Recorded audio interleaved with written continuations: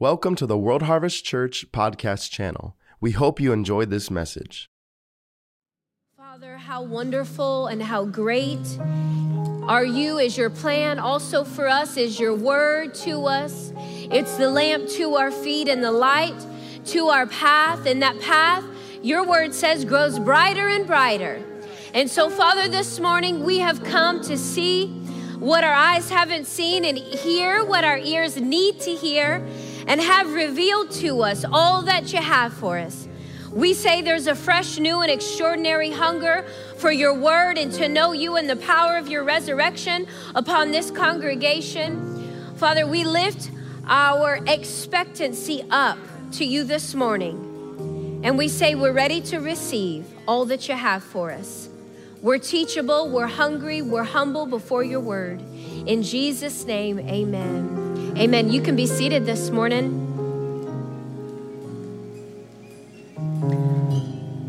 We want to let you know that the book of for this month, last month we had Pastor Nancy's book on love. Hers is Love, the Great Quest, and this one is Love, the Way to Victory. Dad Hagen's book. This is one of my most favorite books.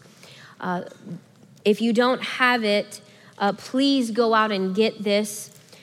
Everything that the title says is true. Love is the way to victory. Faith works by love. And so if you can't perfect and develop your love, we call it a love walk. And I like the term, and I was meditating on that one day. Why do we say love walk? But what do you do every day to get somewhere? You walk. It's step after step. Do you ever think about walking? No. You just do it, right? Just do it. Just get up and take step. I've got to get out of bed, and to be able to do what I need to do, I've got to walk to go get ready, to go somewhere to be productive. So a walk is something that you do, but you don't think about. This is the flow of love, how it should be. It's something we do, and we don't have to get into the legalism of thinking about it. We talked about this a few weeks ago. I got to be patient. If you're always hyping yourself up to be patient, that's like how the law was. There's a place in God and a place and a flow with God that it's as walking. It's just a flow out of your life, and you catch yourself. It's more of a flow of patience and kindness than it would be to have to keep yourself under control. If you're working harder to keep your flesh under control, then it's easier to flow in love. Then we're not full enough of it yet. Does that make sense? If the effort is made, if that grit effort is made to try to walk in love, that's not the way God intended it for it to be. There's supposed to be a flow in our lives. And the more we meditate on the word, on these things, the easier that flow will become. When we're struggling with love, it's simply an unrenewed mind. The mind is the lid on the flow that should be coming out of your spirit. So if there's a flow that God has that he's put in you and you find it's not easily flowing out, there's only one thing holding that back, and that's the lid of your thought life. So we've got to take and do something with our minds in order for what's in our spirit to be able to flow out freely. So that's why for 2 months in a row, I wanted us to be able to meditate on this subject of love. And I was going to continue on something I had started last week. I'd preached last week, and then I had ministered again on it more extensively in Merced, and there was more that came out, and I wanted to minister that here. But that is not for today, probably next week. So today, the Spirit of God had something very, very specific to bring, and it really goes, it's all in this, there's a very similar thread to the last probably 4 or 5 weeks of ministering the things that the Spirit of God has had me to minister. And I pulled out the most wonderful, precious, amazing book that we have not read in quite some time.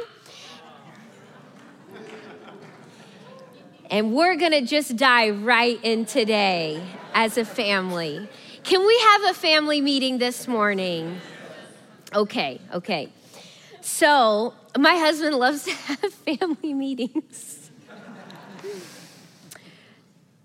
you don't picture him like, he does. Doctor liked to do staff meetings, and everyone would just be like, oh my gosh, we're gonna have a staff meeting.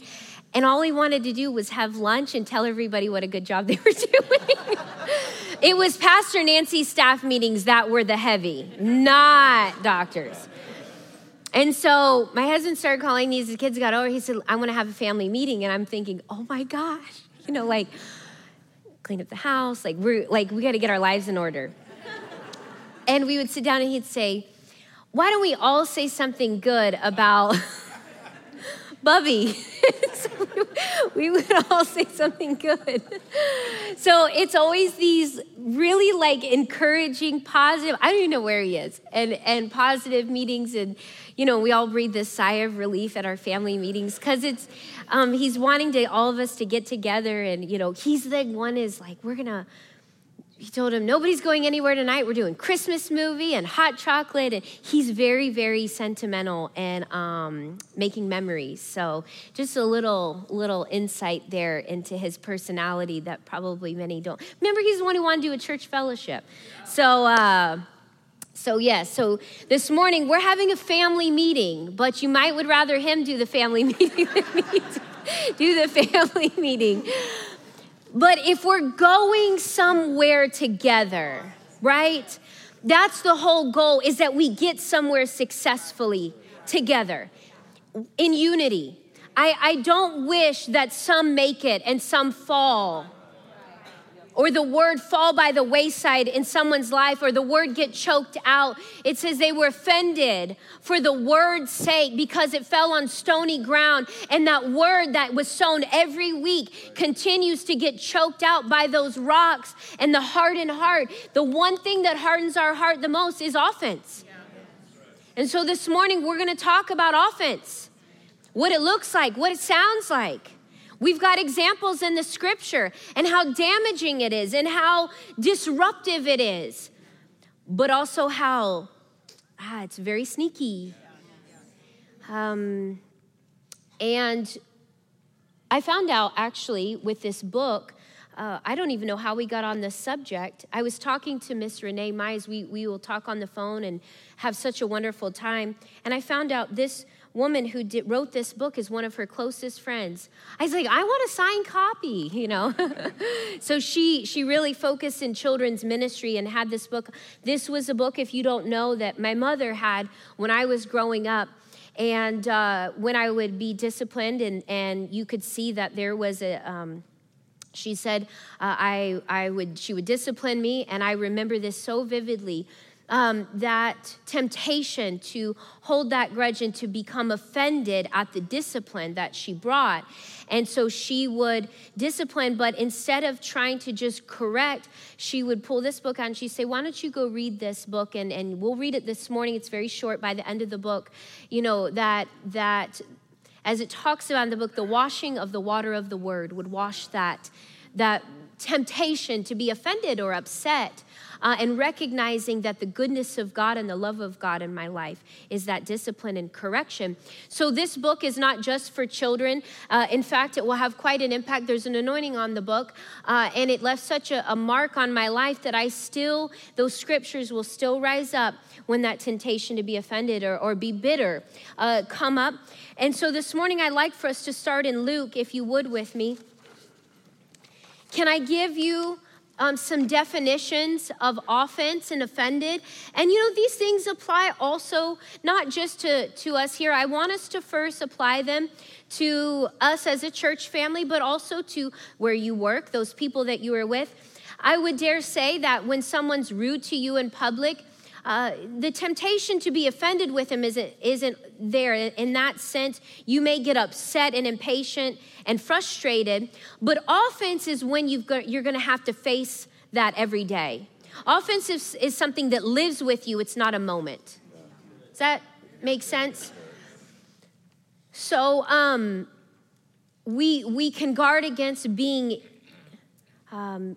easily offended, touchy. The Bible says love is not touchy or resentful. Though both those words say touchy, say resentful. Both of those are associated with being offended. Touchy and resentful. First place, of course, this starts is in the home. Second place is in the church. God is so good.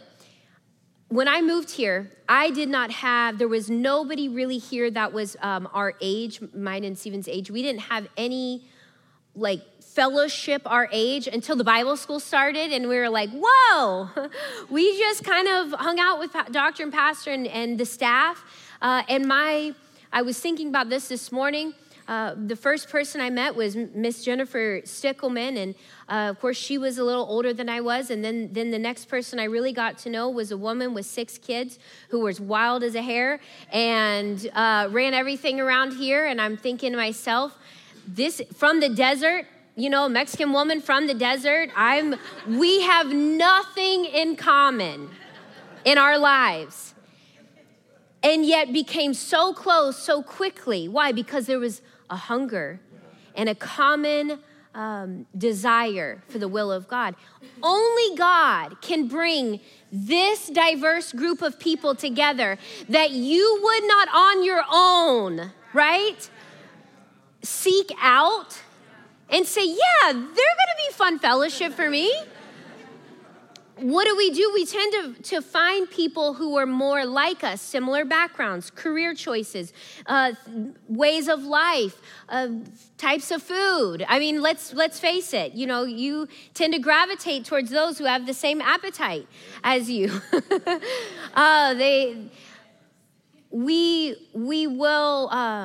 We'll find those who understand maybe where we're from, where we've been, where we want to go, our goals in life.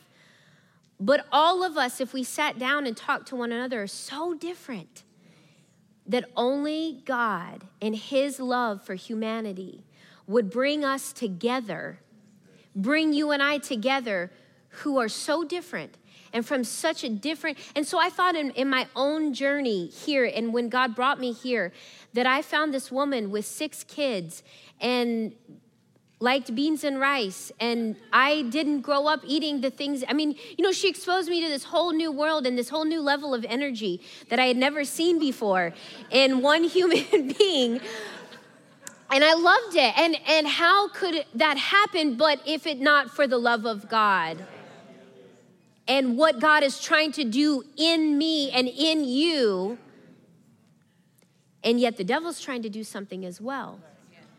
So that same beauty of difference between us and bringing us together is the very same thing that the devil will try to use and work to divide us. So we're going to guard against that. We're going to protect against that. And the only way to do that is to renew our minds. Okay, do you want to know the definition of offense? I looked up offense, okay? There was 3 things. They were all different. It says you can help me, this says it was a noun, but everything I saw described an action. So I'm just going to go with, this is the action that I would like. It's a noun, thank you. Yeah, it depends on how you use it. But I see it as, in our context, it's always going to be a noun. When you're offended, that's an action, okay? Yeah, you're acting. So we're going to look at the definition of offended. We're just going to come at it. We're going to slice it all ways. Okay, number 1, offense. The primary that applies to this context is, the first word is annoyance. That would not apply to anybody in here. Annoyance. It gets a little heavier after that. Annoyance or resentment brought about, now listen, this is where we're going to really, really dive into. Annoyance or resentment brought about by a perceived. This is not God's definition. This is man's definition. By a perceived insult to or disregard for oneself or one's standards or principle. Offense is simply a perceived insult or disregard that somebody else showed you. You see that? Perceived. So, if you want to write down something that's most important, write down perceive. Perceive. Children, and we'll look at the book, children get offended by something done to them. Adults get offended by what they think was done to them. It's the difference between adults and children. Children don't know to be offended and read into people's actions until adults teach them. They don't know that. They only get upset when somebody took my toy. Somebody said something mean to me. Somebody,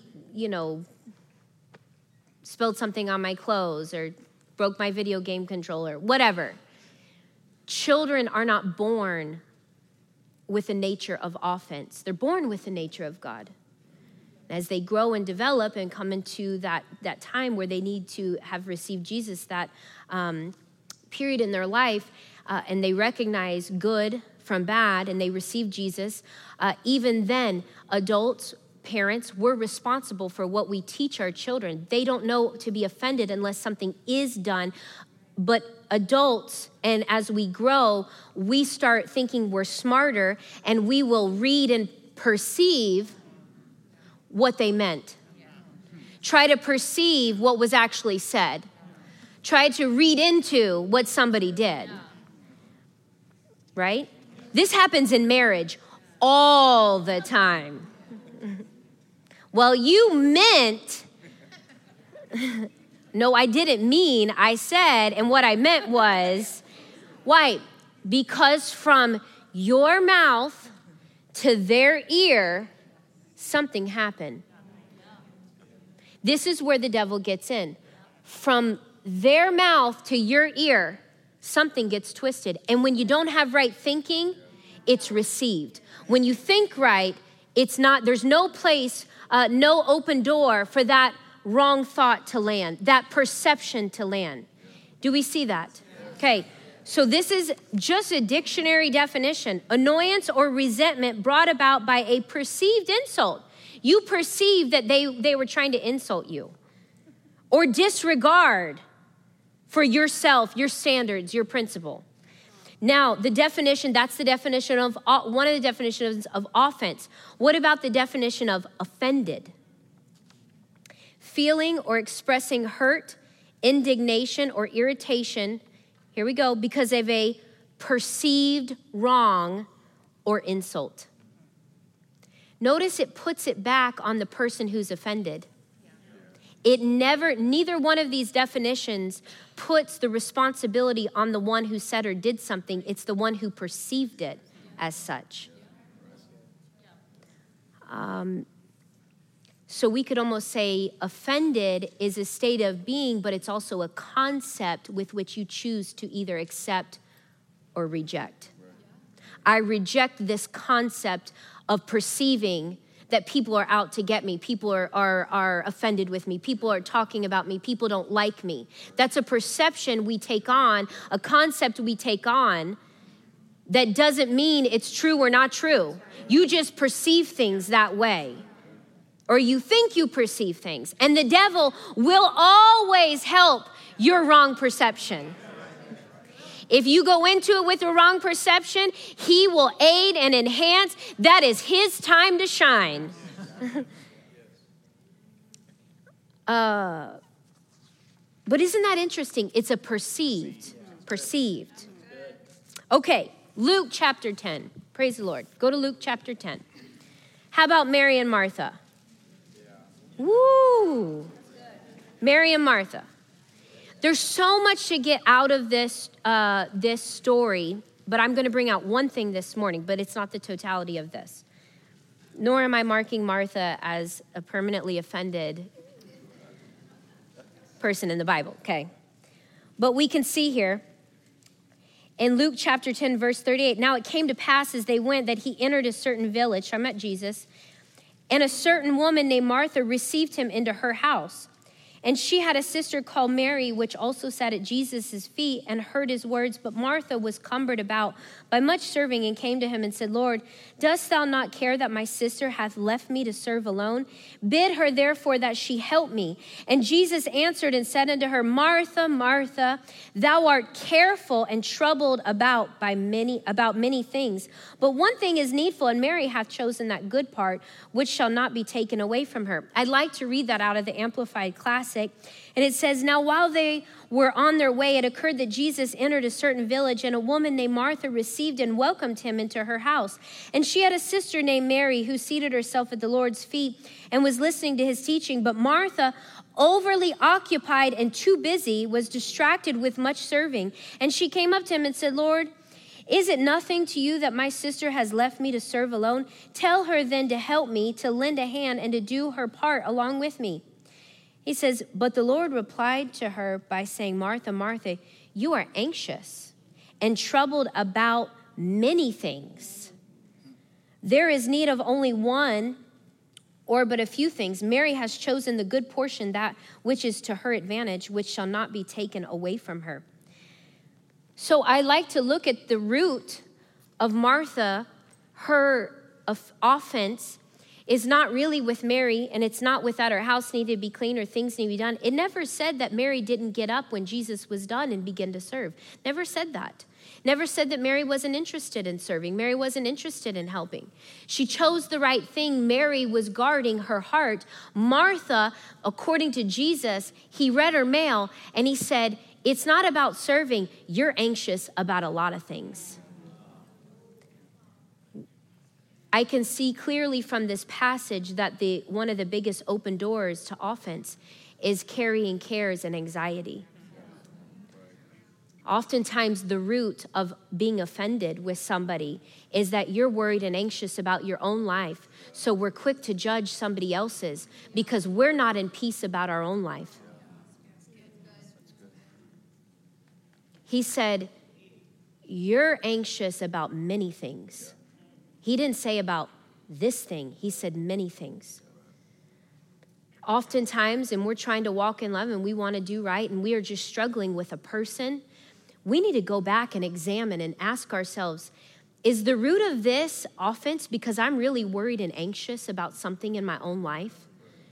And that anxiousness, that lack of casting that care and total reliance and fellowship with God is affecting because I perceive that somebody else is getting something that I'm not getting. They're walking in a place that I'm not walking in. They're living in a place, they're receiving of something that I don't have. This is what she couldn't comprehend and why she was offended. It wasn't the serving, it's that Mary was at peace. She was upset that Mary was at such a place of peace that she could sit down, and Martha was trying to outwork her anxiety. You cannot outwork anxiety. You need to deal with that with the word of God, cast that care. Why? She was already in sin before she was ever offended. Why do we get offended with people? Maybe we need to not examine how we need to better like that person. We need to look at how are we not depending and relying and walking in a place with the Spirit, with the fellowship with God that we need to be walking in. Could it be that we're already in a place of sin and offense is reaching us because I'm in sin, because I will not give up that care. I will not let go of that worry, and I will not renew my mind to the word of God that answers that problem. And the devil never wants us to identify accurately where the real issue is. He never wants us for our eyes to see what's really going on. It's why he's called a deceiver. He's a deceiver. I love something Brother Tony said to somebody one time, and we've heard this before, and I always guard myself with this.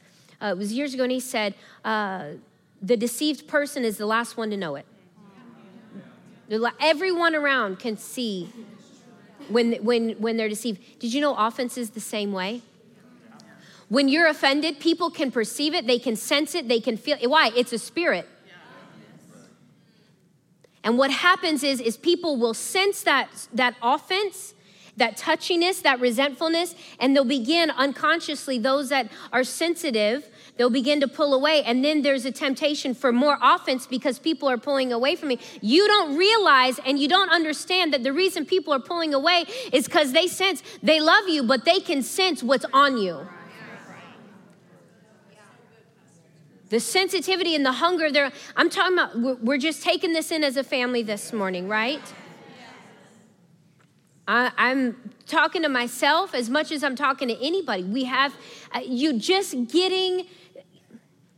we want to come into the fullness of all God has. And there's so much that's in the word that we can see. And as I sit and I was telling God, as I meditate and I feed on the things that he has for us and where we're going, and just begin to get more revelation of the increase and the blessing, and meditating on the words that were said over this congregation. And I go, God, there's just so much. How do I teach it? And he keeps going back. We've got to keep dealing with these things so we can get there. So that when we are moving forward, the wheels don't fall off. Right? Talking about the wheels, coming on, or offense will cause you to fall off the tracks and you didn't know how you even got there. Amen. All right. How about a second one? How about Acts chapter 6? Acts chapter 6.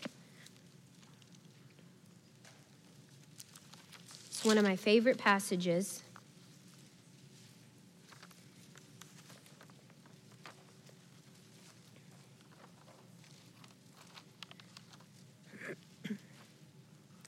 Acts chapter 6 and verse 1. And in those days when the number of disciples was multiplied, there arose a murmuring of the Grecians against the Hebrews because their widows were neglected in the daily ministration.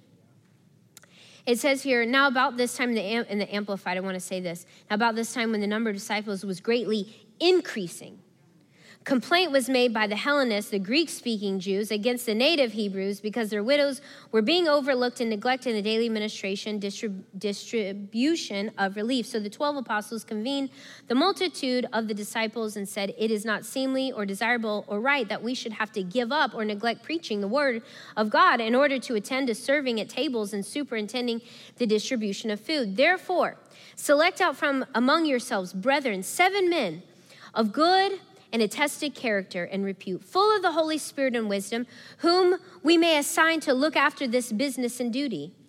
But we will continue to devote ourselves steadfastly to prayer and the ministry of the word. And the suggestion pleased the whole assembly, and they selected Stephen, a man full of faith, strong and welcome belief that Jesus is the Messiah, and full and controlled by the Holy Spirit, and Philip, and Prochorus, and Nicanor, and Timon, and everybody else's name, and the proselyte convert from Antioch, and they presented to the apostles, who after prayer laid their hands on them, and the message of God kept on spreading, and the number of disciples multiplied greatly in Jerusalem, and besides a large number of the priests were obedient to the faith in Jesus as the King Messiah, through whom is attained eternal salvation in the kingdom of God. And then I like verse 8 because it talks about Stephen. So, it's who my husband was named after. So these are the things I say over him every day, the description of Stephen. I speak over those things. When God told his dad to name him that, there was a reason for that. So Acts chapter 6, it looked like there was a neglect of one group over another. And notice at the time of increase,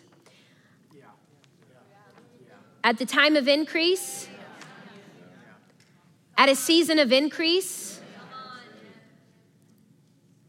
at a time of increase, in every way, but especially in people. Notice again, just like the last example, what did the devil do? He's going to have to come in and divide the people to stop the increase of people. So where was the division? Over family, ethnicity, we could say nowadays gender. Something about me is different than something about you, and I'm being treated different because something about me is different than something about you. And they said, hold up. We have too much increase, and we're not stopping the offense always stops increase. Always. Always. Be it in your marriage, continually being offended with your spouse, just nitpicking and just, these things. It really can turn into a significant offense if we don't deal with the little things. The little foxes that spoil the vine. Little foxes.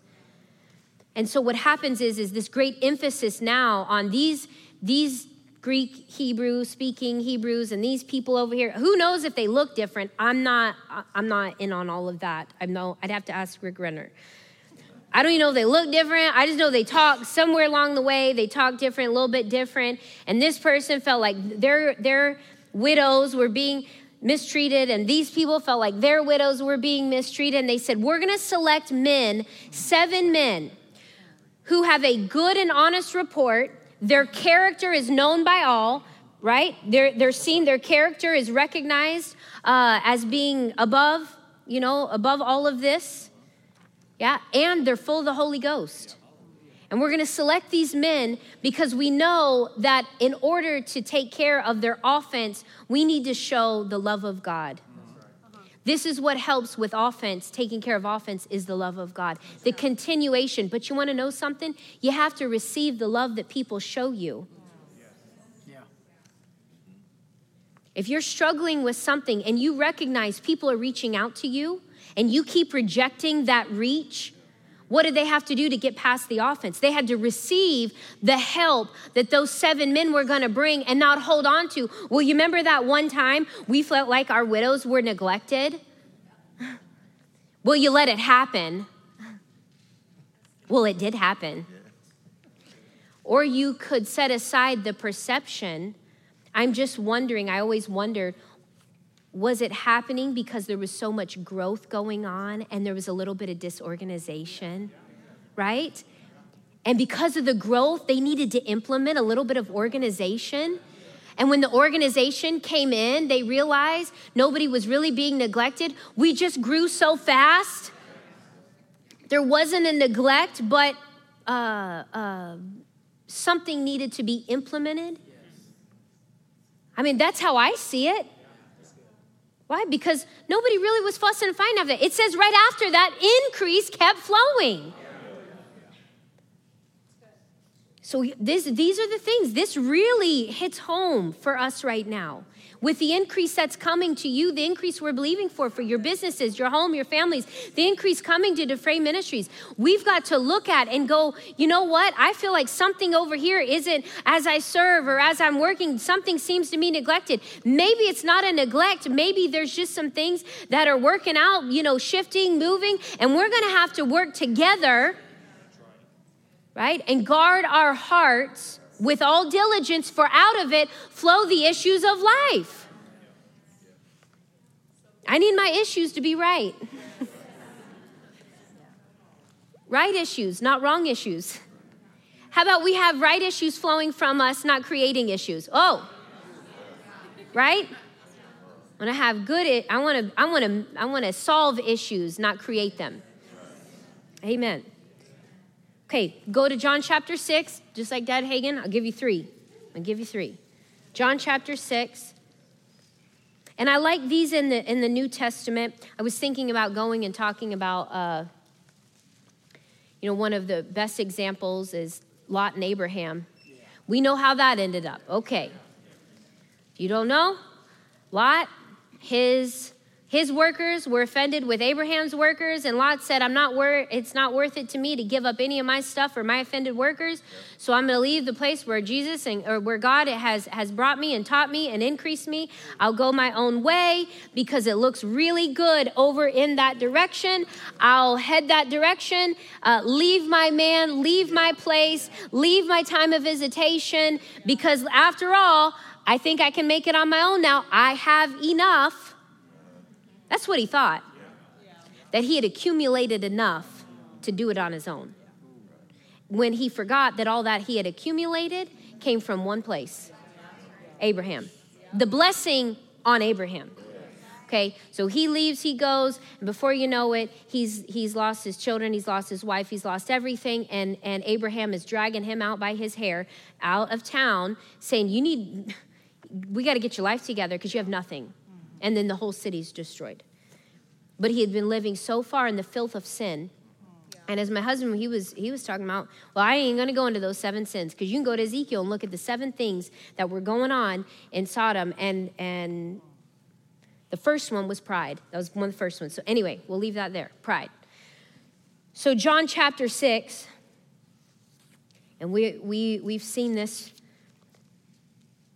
verse 60.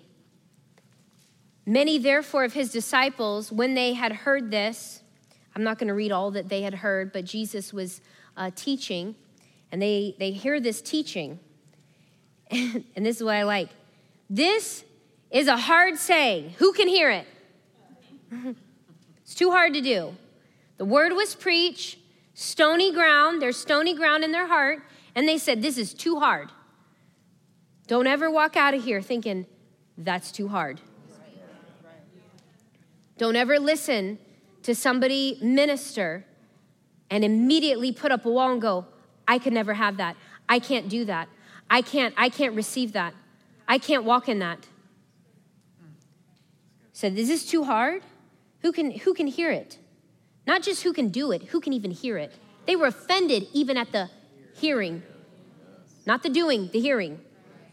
When Jesus knew in himself that his disciples murmured at it, he said to them, doth this offend you? Thank God we don't do that today. Right? Like we don't get down and then pastor, we all go, are you offended? Raise your hand. I mean, he's asking them, does this offend you? Like, who's going to respond back? Thank God he kept talking. Is that a rhetorical question? Does this offend you? What if ye shall see the Son of Man ascend up where he was before? It is the Spirit that quickeneth, the flesh proveth, profiteth nothing. The words that I speak unto you, they are spirit and they are life. But there are some of you that believe not. For Jesus knew from the beginning who they were that believe not, and who should betray him. And he said, therefore I say unto you, that no man can come unto me except it were given unto him of my Father. From that time, many of his disciples went back and walked no more with him. Then Jesus said unto the 12, will ye also go away? Then Simon Peter answered him and said, Lord, to whom shall we go? Thou hast the words of eternal life. And we believe and are sure that thou art the Christ, the Son of the living God. Jesus answered them, have not I chosen you 12, and one of you is a devil? He spake of Judas Iscariot, the son of Simon, for it was that should betray him, being one of the 12. The Amplified reads in this one part, it says here, after this, many of his disciples, verse 66, drew back, returned to their old associations, and no longer accompanied him. Jesus said to the 12, will you also go away? Look at this. And do you too desire to leave me? That desire didn't show up. Desire doesn't happen. You know what I'm saying? Like in an instant. When you have a desire for something, it's because it's been fed.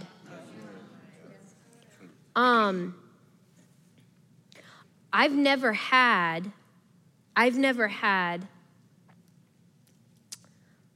let's just say, I've never had Indian food. Never had it. From India. Never had Indian food.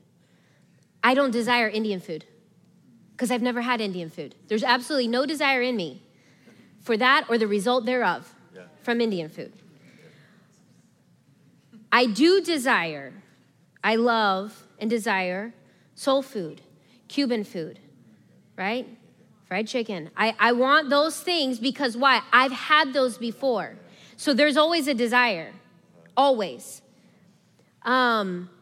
He says, do you desire to go away? That means at some point they had tasted that temptation had come, that opportunity had come. And he said to them, do you too desire to leave me? That desire comes to everybody to leave the place where God has put them. Don't ever think and don't ever let your guard down that God is not aware that that desire is always showing up and always coming to get you away from where he's put you. And you can't call it desire if they hadn't tasted of it yet. They knew. So apparently things had been said before that were a little difficult, as we would say, a little hard to stomach. And he knew and he perceived what was going on. So some of them said, that's it, that's the last straw, I'm out of here. And Peter stood up, thank God, and said, where will we go? We have to live with that motto, where will we go? And not only where will we go, but if we go, what will become of us? If we go that way of Lot, what will become of us? And when it comes to people in our lives, and those you say, well, they legitimately did something. They legitimately said something. First of all, I always ask, did they? Did you hear them? If you can't answer yes, we're done with that. If you did not hear the words that came out of their mouth, you don't know. You don't know. Well, the person who told me is really trustworthy. I don't trust people. You know what I mean? I'm talking about, I do. We trust, our staff. They're saying, I'm just talking about for my spiritual life, I don't trust anybody but the Word of God. Amen. And my pastor. That's it. Those who speak into my life. So if they said it. Well, did you hear? No, I didn't hear. Okay. This is the predicament we're facing today in today's society. Anything can be on social media, the news, and 95% of it isn't true, isn't real. We said that last week. People believe every financial opportunity that posts up on their Instagram as to making $500,000 a year. Now you can have a Ferrari and all this stuff. Please DM me. I'll give you the info. Remember we talked about that? And people are like, yes, at one hearing. Yes, DM. Send me info, Post millionaire in the comment below and I'll send you. Oh, come on. I'm not making fun. I'm just saying at the one hearing, you're like, that's got to be true. That person, that has got to be their car, their house, and you believe everything in a 50-second reel that you just saw. We've got to stop that. We've got to get our minds. Discipline. When your mind is full of the Word of God, you don't have time for he said, she said, here say, this say, go, whatever. You ain't got time for that. As we say in our household, and I tell our kids, we're believing for too much for that kind of talk. That's just how we answer it. Well, we are believing for too much for that kind of talk. I cannot afford that. But what if they did? What if they did? What if you got into it? What if they said something? What if they did something? What if it's not even somebody here? What if it's somebody out there? What if they did? This is what I like to go back to. It's me personally. You don't have to. But I look at Jesus, and he knew the one who would betray him, the one who would doubt him, and the one who would deny him. And what did he do? He still kept them close. He still loved them. He still gave them a chance. Well, they didn't act like Jesus. Okay. And do you always? We want other people to act like Jesus and us be able to act like Peter. And you know what I mean? So what are you going to do? Be offended? Jesus was never offended with any one of those three. Never. In fact, he was so good to Judas, he said, whatever you're going to do, you go and do it quickly. He gave him an out. So good to let him, at his words, be dismissed with kindness. Really, it was a kindness to him so that Judas didn't have to find a place to sneak off. And he knew Thomas would doubt. He knew it. But what did he do? He just kept pouring the word, just kept teaching the word, just kept bringing him along, kept feeding him, kept loving him, kept helping him, kept him close. Didn't, even when he knew he was going to betray, reject him and say, yeah, I ain't going to be real. He knew that. And he knew Peter would deny him 3 times. And what did he do? He still took him to that garden, that prayer in the garden. How? What an example. What a precious example that is to us. That even when somebody, he already knew what was going to happen, and yet he still kept him close. What if somebody's done something to you?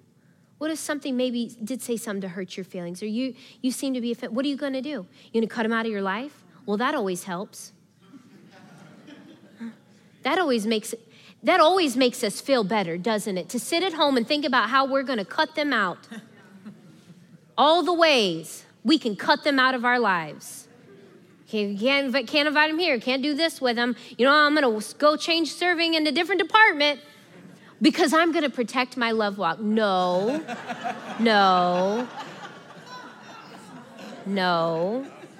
We are a family. And I don't let my kids eat at a different dinner table and go do a different chore because they're upset with another kid. This is a family. And we have to get over it and work together. And I would expect somebody to do that with me. I love what Pastor Nate says. I don't expect perfection out of you. You don't expect perfection out of me. What about for one another, each other? Amen? So are we ready to read our book? Okay, let's do it. And we'll close with this. It's called Don't Hug a Grudge. Can you see that? My favorite thing to do as a kid was go do story time at the library. We had a little... What are you laughing at again? Is that your favorite? Yeah, he said that's the best. Yes, that is the best. I did. I love story time at the library. Miss Martha was her name.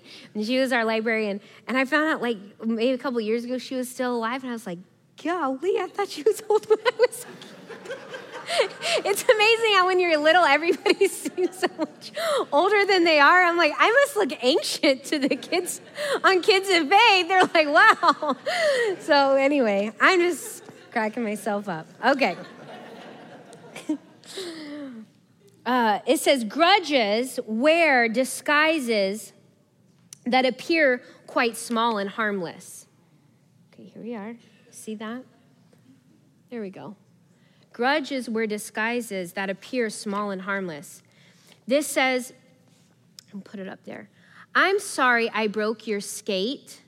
A grudge wants to belong to you. So here she has broken his skate, and he has to make a choice what he's going to do here. He's either going to forgive her, or here's a grudge, a real small grudge right here waiting to see what he's going to decide. What is that in your thought life? Devil's waiting to see what decision you make with your thought life. And it says here, holding a grudge, nursing a grudge, grudges like to be held. See that? Grudges like to be held. Here we are. Grudges especially like people who don't forgive quickly. Oh, so they're looking. They're looking. Just like God's looking to bless, the devil is looking for those who will receive. She wrecks everything of mine all the time. This is what he's saying to himself. You know them, it says here, you know grudges, talking about you know them by their complaining about people. Ooh, praise him. Are we receiving it today? Okay. It's not that, I still read this. Like to myself, okay? So just so you know. It says, anger. He's just feeding angry thoughts. It says, grudges must have angry, hateful thoughts to make them grow. So the thoughts you feed on is whether or not that grudge is going to be received and whether it's also going to grow. A grudge needs you to agree with it. I'll never forget what she did to me, and I'll never, and then the grudge says, and I'll never let him forget it. So as you're saying, I'll never forget that grudge you're holding on to is going, yeah, I'll make sure of that. I don't ever want to find myself fellowshipping with that kind of spirit. When a grudge is small, you can pick it up and put it down. But if you keep it, it will only get larger and stronger. Look at that. It's lifting anger. God's word says, I'm sorry I broke your skates. It's okay. Dad can fix it. Be quick to forgive because nursing a grudge is a sin. Wash it with the water of the word. Ephesians 4:26, verse 27. If you are angry, don't sin by nursing your grudge. Don't let the sun go down with you still angry. Get over it quickly, for when you are angry, you will give a mighty foothold to the devil. Look at this. I love this. This is answer it before it was answer it. Don't hug a grudge. He says no, because a grudge grows up to be resentment. You cannot hold resentment because resentment holds you. So now something you can pick up and put down quickly and use the word quickly. Now something else holds on to you, not you holding on to it. Says, she'll hurt me. What is this? Perceived plans. I'll make plans to get her back. Resentment wants to get even. It says, laugh out of this bag down here. Resentment is feeding. Don't talk to her. Laugh at her. This says hard words. Resentment makes you become unfriendly to those you should love. Can we sit on that for a minute? Resentment makes you become unfriendly to those that you should love. I'll say it again. Resentment makes you become unfriendly to those that you should love.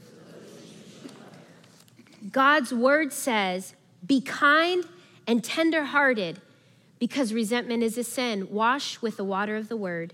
It says in Ephesians 4:31-32, stop being mean, bad-tempered, and angry. Quarreling, harsh words, and dislike of others should have no place in your life. Instead, be kind to each other, tenderhearted, forgiving one another, just as God has forgiven you because you belong to Christ.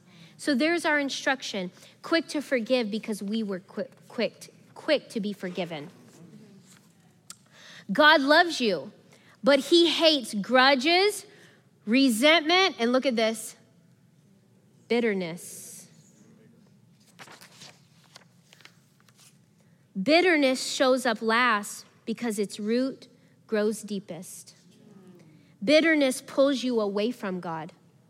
That's the end result of offense, is to be pulled away from God. It's not about a person, it's about him. It's not about somebody that you disagree with or something that happened between somebody. It's about him.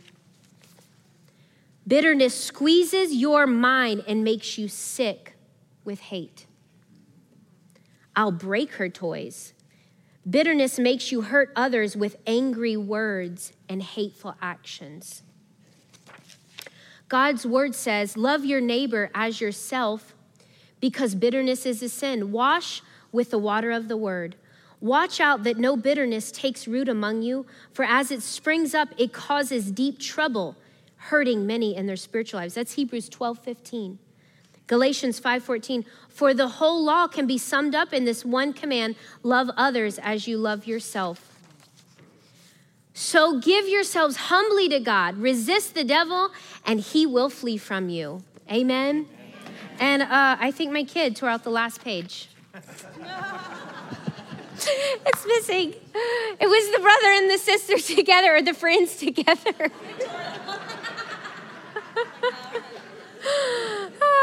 Who knows? Probably Nanny Cake, she'll like take stuff and craft, and it was probably her doing something with it. In a good way. So I think, do we have that book still out there? Do we have copies? Or are we out of them? I know we did this a few years ago. We went through this. There's some. And we can always order more. That's such a good book. I love it every time, the repeat, the washing of the water of the word. And it gives scripture. And I remember as a child reading through that. And as by the end of the book, you could feel the love of God, because you read the word and you're meditating on the word and you see what happens to yourself or somebody as you allow a grudge, a small thought against somebody, what it becomes. And you say, I don't want to be controlled by that. I don't want that to run my life. I don't want that to ruin my life. More importantly, I don't want that to take me away from where God has put me. Amen? Amen. So this morning we're going to receive, we're doing communion or no? Yeah. Oh, I didn't see the table. We're doing a new thing. Okay. He does a new thing. Got it. We're going to do communion this morning. And I think it's quite fitting with this message that we can, with communion, examine ourselves. How many of you say it'd be a good time to examine ourselves? Really good time. Examining a grudge, bitterness, resentment. Has something been allowed to grow? And is something stealing the hunger that you once had for God because it's consuming? What about maybe you realize, I'm really walking in sin, and not in a very obvious way. I'm so full of care and anxiety that I take that out on other people. I've got to cast some things over to God. It is really hurting my life and causing me to be an unpleasant person because I'm worried and anxious all the time. And because I'm not settled, I'm judging other people. Amen. What about being harsh and critical of other people because of something they're not doing or something they should be doing? We want to find ourselves in fellowship with the Father so much that we talk like Him, we look like Him, we sound like Him. Amen. So as Grant sings this morning, can we examine ourselves in that? All right, go ahead. In my life, Lord, be glorified, be glorified. In my life, Lord, be glorified today. In my home, Lord, be glorified, be glorified. In my home, Lord, be glorified today. We exalt thee. We exalt thee. We exalt thee. Oh Lord, we exalt thee.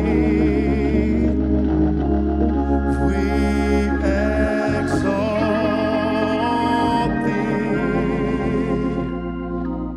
We exalt thee.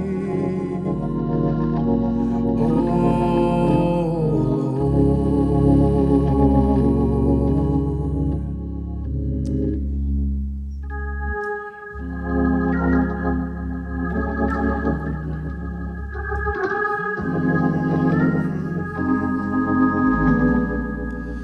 we exalt thee. Oh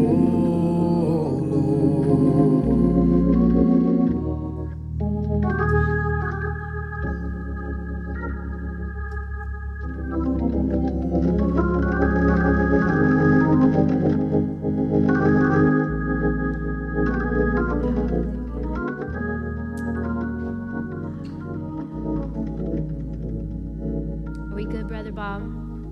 Good? All right. Well, as we receive this morning,